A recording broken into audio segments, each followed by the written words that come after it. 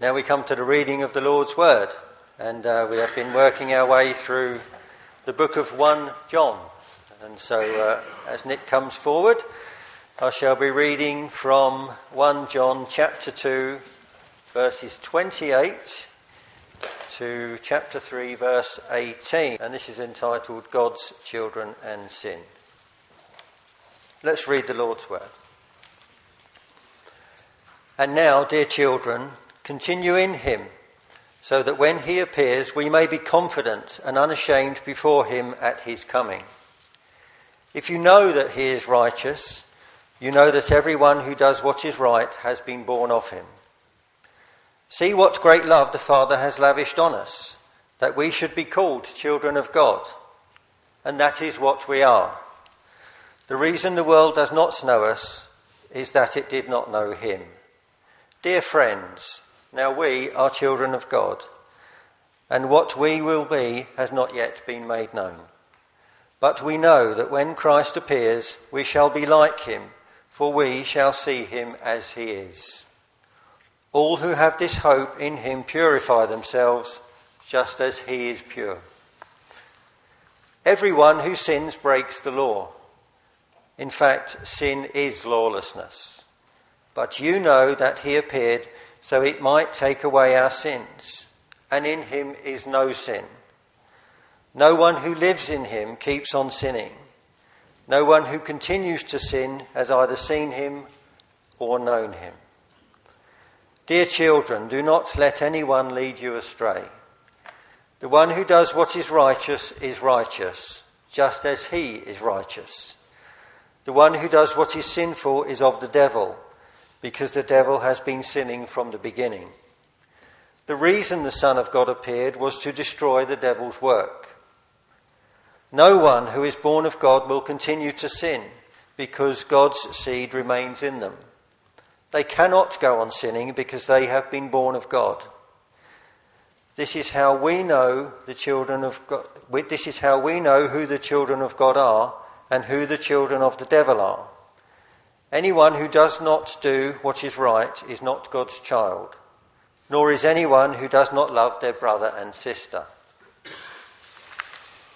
For this is the message you heard from the beginning. We should love one another. Do not be like Cain, who belonged to the evil one and murdered his brother. And why did he murder him? Because his own actions were evil and his brothers were righteous. Do not be surprised, my brothers and sisters, if the world hates you. We know that we have passed from death to life because we love each other. Anyone who does not love remains in death.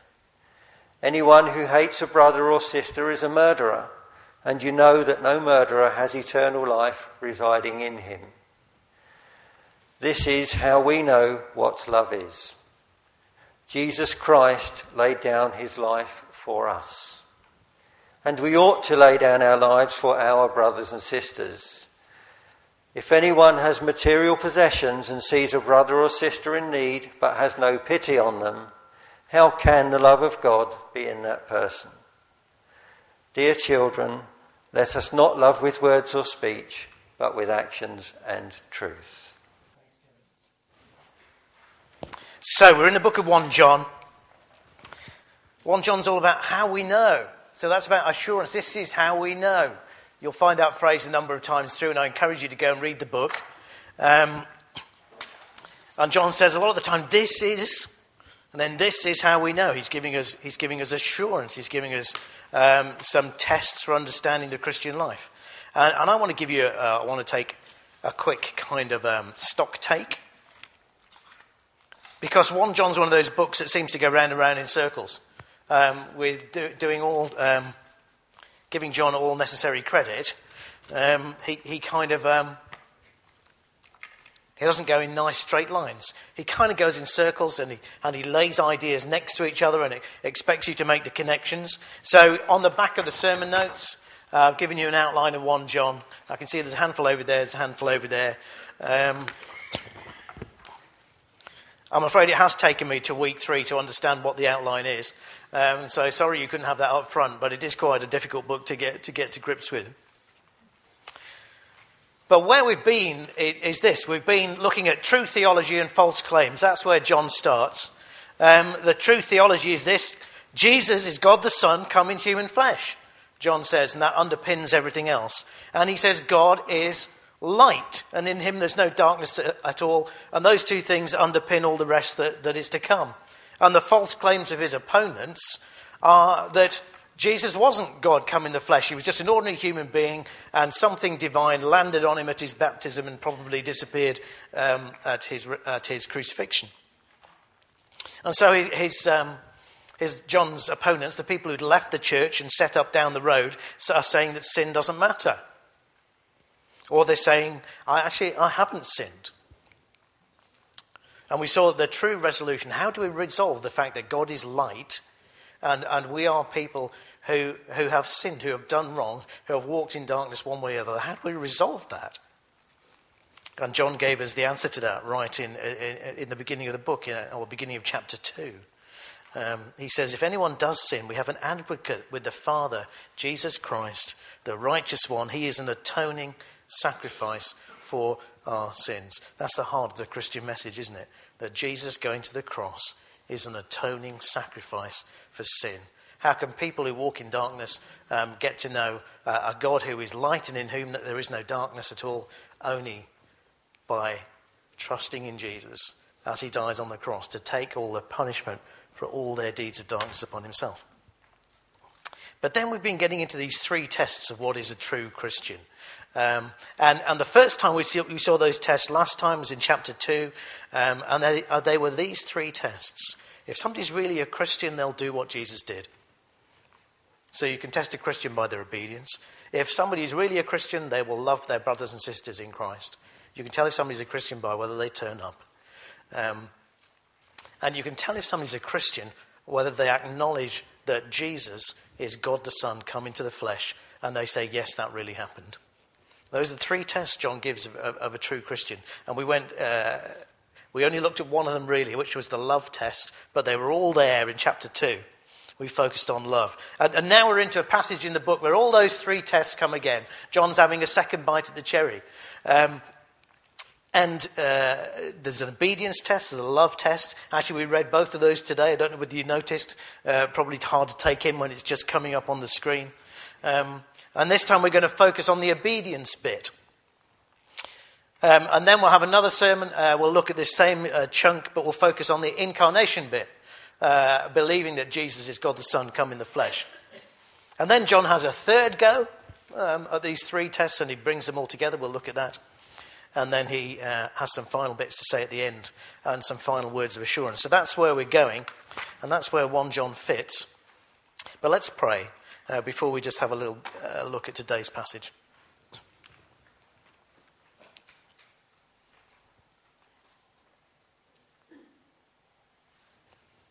Father God, we thank you that you caused John to write this. And he says this is how we know. And Lord, we want to know how we know. We want to know how we know who is really a Christian. We want to know how to be a Christian. We want to know how to grow as a Christian. We want to know all these things. We simply ask you, Father God, come then by your Spirit and write these truths on our heart this morning, because we know we don't understand. And we don't understand anything unless you open the eyes of our hearts. Please do that for us this morning, Father God, in the name of Jesus. Amen. I'm going to move fairly quickly because we're short on time, but here we go. How do we grow in the Christian life? How do you think somebody grows as a Christian? Is it just simply must try harder? Sometimes you'd come away from hearing people preach and come away with the feeling, I must try harder. I'm reading off the wrong thing. But I don't think guilt is an adequate or appropriate motive in the Christian life. I don't think the Christian message is designed to make you feel guilty and move you to try harder out of guilt. It's not that effort is not needed in the Christian life, but I suggest it needs to come from a different place other than guilt. And I think we can take away from today's passage a different message. We're just going to focus on half of it. And that is must see clearer. You must see clearer before you try harder. And there are three things I want you to see.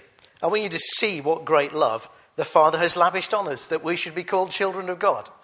Isn't that an amazing thing? We'll look at that in more detail in a moment. I want you to see forward to what we will be and what will happen when Jesus returns.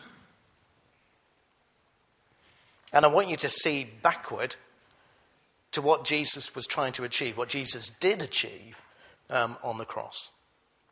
Three things to see, and when you see clearer, then you can go away and try harder, because you will do it out of a different motive, drawing on a different strength. And John starts with this. We're going to pick up really at the beginning of chapter 3. So that's 12:26 if you want your Bibles open before you. See what great love the Father has lavished on us, that we should be called children of God, and that is what we are. John doesn't expand on that, does he? He could have stopped here and preached another sermon on the love of God for us, but you have to go somewhere else for that in the Bible. He just stops for a moment and he marvels.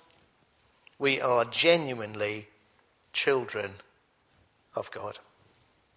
So I could stop and preach another sermon here on being children of God and being born again, but that is not the point. What John wants you to do is he wants you to see. He wants you to see this really clearly. So you have to learn, as part of your Christian growth, to see this for yourself. And learn to keep seeing it for yourself. So where are you going to go? Where are you going to go for a good look at this truth that you, if you're a Christian, if you've trusted Christ, if you've been born again, you are a child of God? Well, there's an obvious place, isn't it, in the scripture, but you could do worse than to get hold of this verse that is in front of you. See what great love the Father has lavished on us. You could do worse than to memorize and meditate on that verse in itself.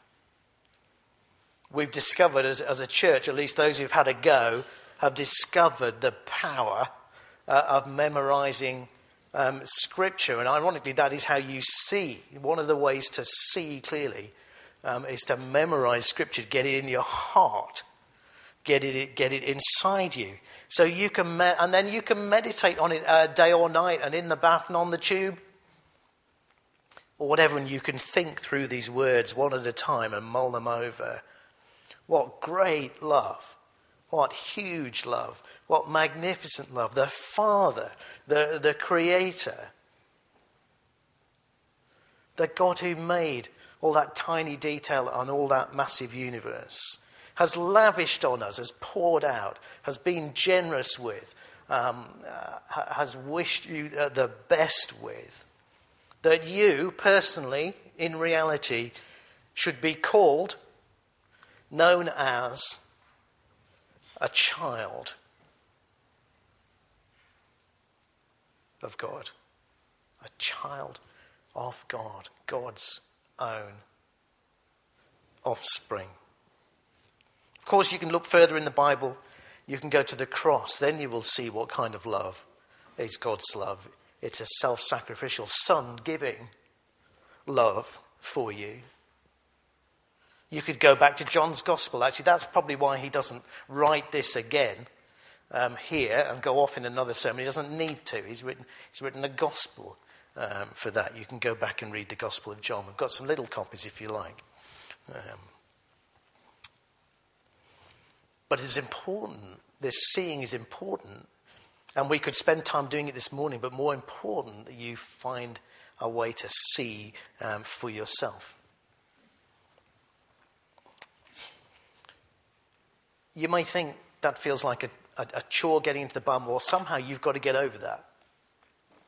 Somehow you've got to get over that. Why would you not look at something which tells you that you're a child of God? The Bible is not a chore. You've got to get to this point of the psalm writer who says, the Lord is my delight. It's better than riches. It leads me into an experience of being a child of God. The Bible's not a chore. It's a store of rich and sweet things. And it tells you you are a child of God if you've been born again. And Paul talks about adoption. So you've been adopted into God's family. You're a child by adoption. But you're not just a child by adoption. You're a child by birth. You're a child by spiritual birth. When you look at the cross, becoming a Christian, you recognize at some point that you are not right with God in and of yourself. That point has to come. We talked about that in previous weeks. You have to recognize that God is light and God is real, and that you are not. That he demands your whole heart in worship, and that you have not given it. And you have to recognize your need of a saviour. And then you look to Jesus and you see in Jesus, there is God.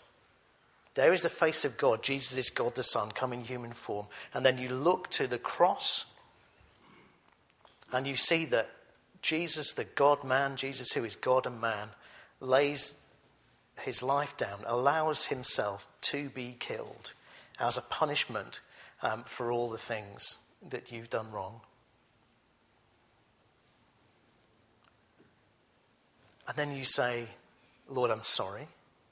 And then you say, Lord, I trust that what he did then, he did for me.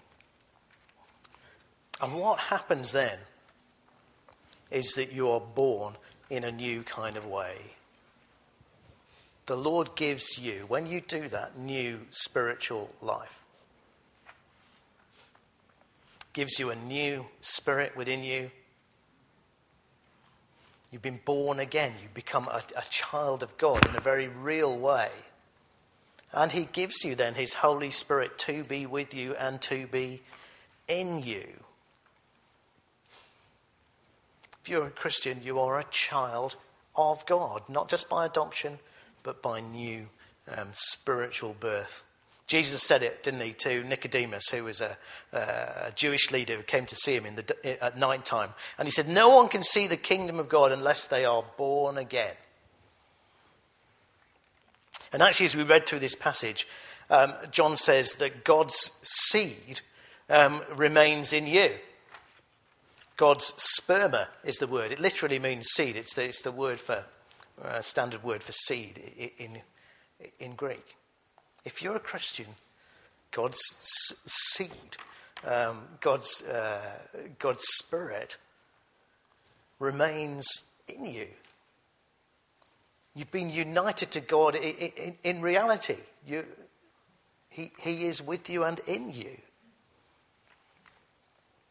Connected by his Holy Spirit. So you have a new nature given to you by God, by the Holy Spirit. So you need to see. The first thing you need to do is to see what great love you have been loved with. And Paul prays for the Ephesians that they have power, together with all God's holy people, to grasp how wide and long and high and deep is the love of Christ. And to know this love that surpasses knowledge, so that they may be filled with all the measure of the fullness of God. So that means being like Jesus.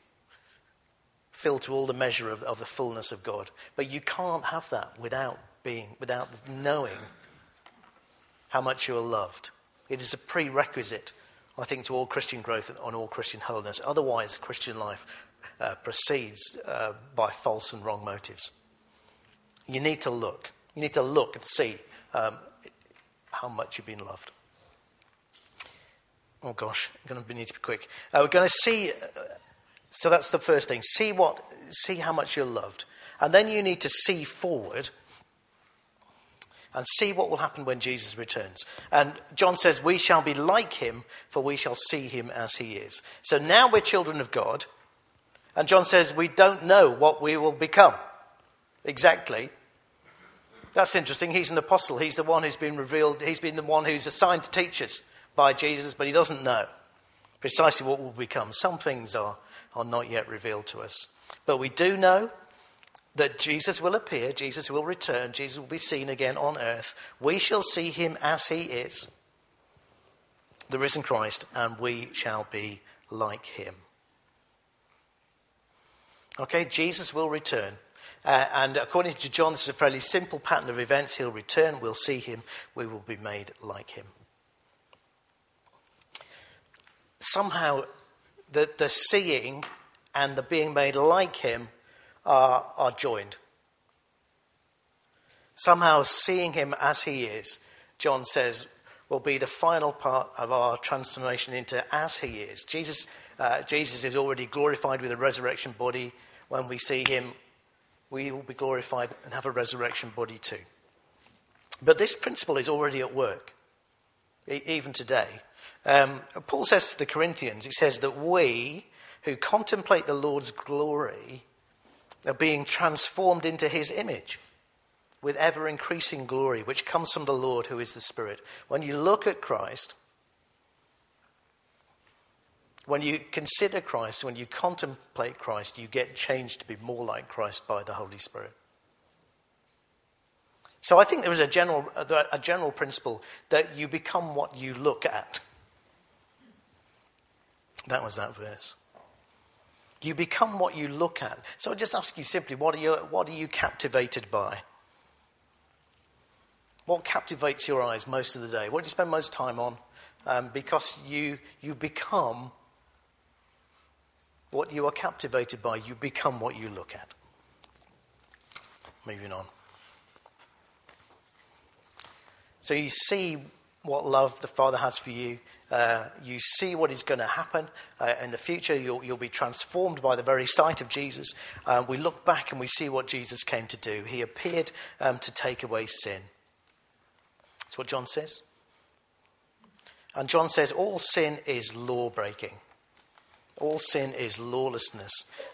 We tend to think, our culture thinks that sin is a kind of sickness. You know, I was kind of brought up wrongly and therefore I can't live rightly.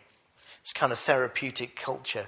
Or sin is a kind of falling short that can be explained away or swept under the carpet. And John says, no, this is what sin is. It's an active rebellion against God and his standards. Or alternatively, our culture thinks that sin or wickedness is adult. If you want to be innocent, you're just a child. Wickedness is cool. I saw this, quite surprised to see it on the BBC website. An article which said, are the villains of the Disney universe the real heroes we need? Yeah, you can go and search it up. Are the villains of the Disney universe the real heroes we need? Well, gosh, go and look it up. Jesus appeared, as we said a moment ago, and died to take away sin.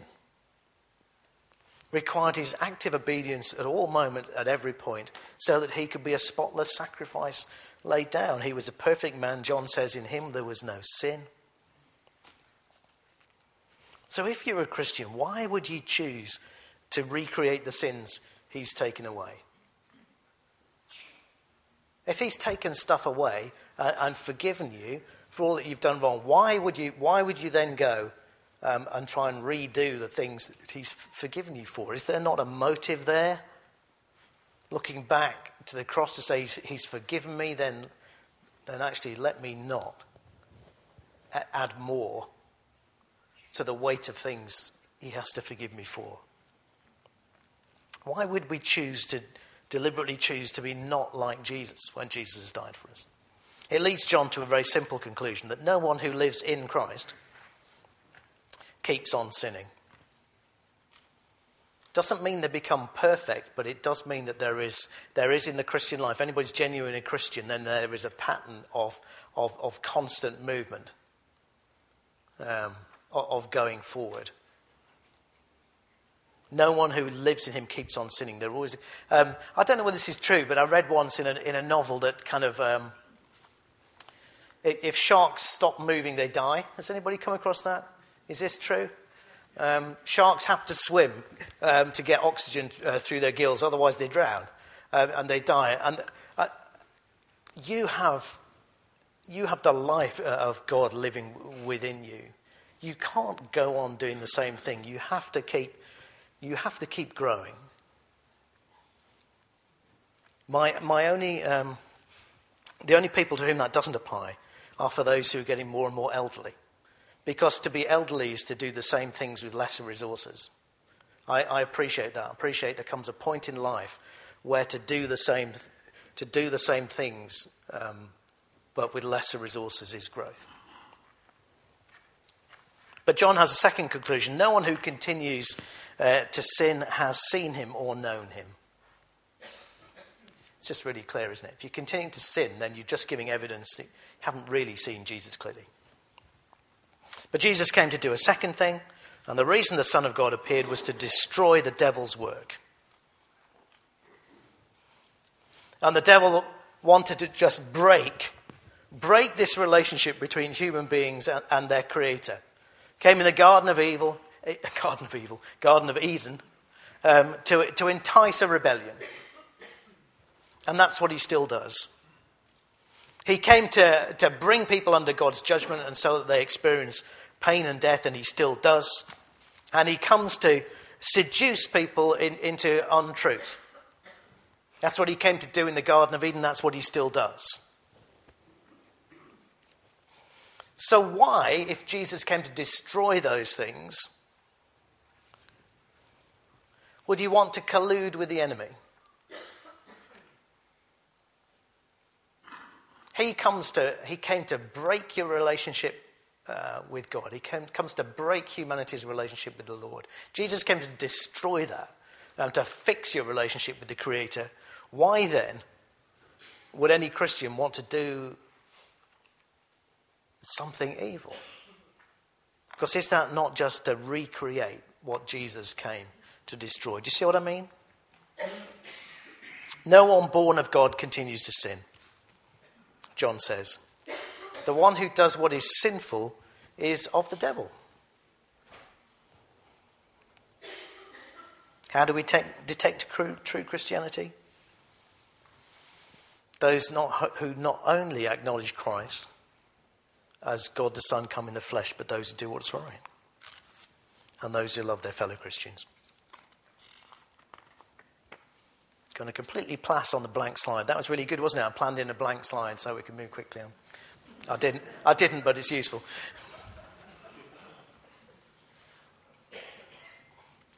Got three options, I think.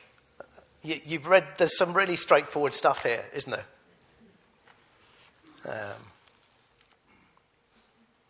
Jesus came to destroy the devil's work. Jesus came to be your sacrifice for sins. But if that's you, if you're born of God, you won't go on sinning. You will change. And at the end, where was it? This is how we know the children of God are and who the children of the devil are. Anyone who does not do what is right is not God's child, nor is anyone who does not love their brother and sister in Christ. It's a very simple test.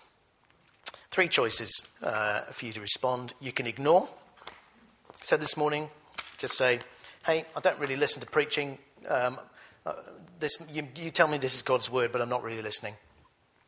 I can't do anything about that, but the Lord said to Ezekiel, he said, to them you're nothing more than one who sings love songs with a beautiful voice and plays an instrument well, for they hear your words but don't put them into practice. If you listen to preaching like listening to the radio, it's just background noise that you have to suffer until you get out the other side. I can't do anything about that. That's your choice, but I hope that's not how you come to preaching. We can pretend. We can assume that what we read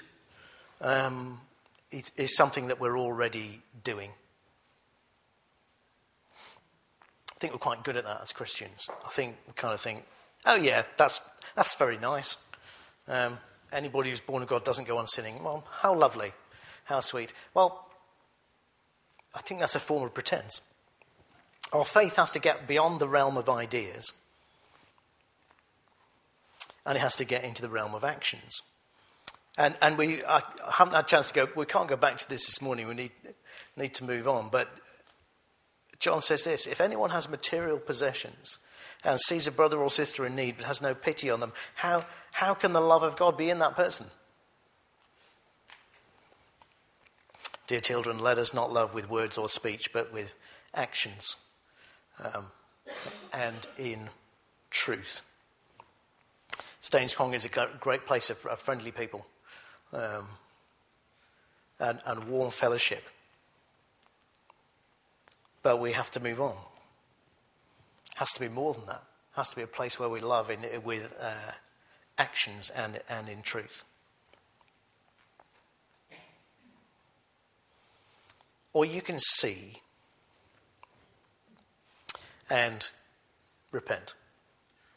Old biblical word, isn't it? Meaning to be sorry and to change your mind and to go in the other direction. I think, and I guess I'm extrapolating now from my own experience, so yours may be different, but I think we draw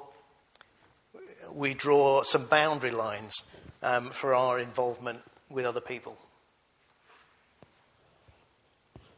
And we draw a line that says, that far and no more. So this line might be, my home group, I get to know them really well, but those other people at the other side of church who look a little bit weird, well, just pretend they don't exist. Or it might be, on the other hand, yeah, I love these people, in a kind of fellowship-y, Bible study kind of way. But actually, that's Sunday morning and a Wednesday night. And maybe if they ring me in the week, I'll be nice to them. But actually, beyond that, that's asking a bit too much. So it might be a time thing. Or it might be, yeah, I love these people, but actually, it's never crossed my mind that there might be somebody short of money in the church, and I might be the person who could give something to them. We draw little lines, I think. We just say this far and no more. Go and ask God what your lines are.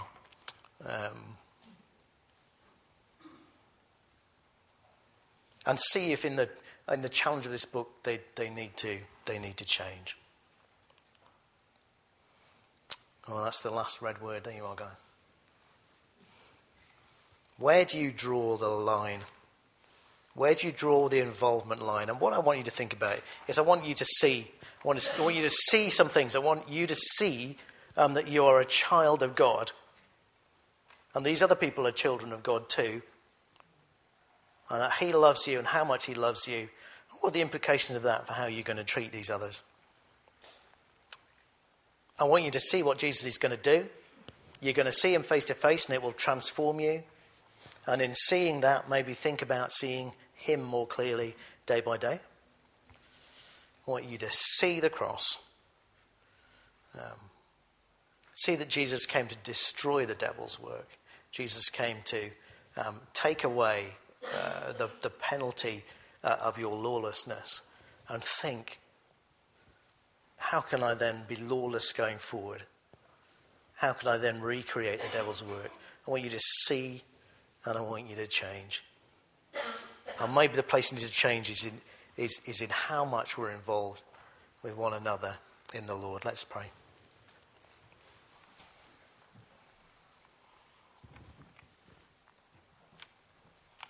Thank you, Father God, for sending your Son, Jesus, that He would take on human flesh from birth till death to resurrection, and even now He is human in His resurrection body by your side. And we're looking forward to the day we'll have one of those too. But Lord, how can we say we're looking forward to that and yet not be transforming into that now? Lord, we ask for your help to grow. Not just mentally grow, but to grow in actions. We ask it in Jesus' name. Amen.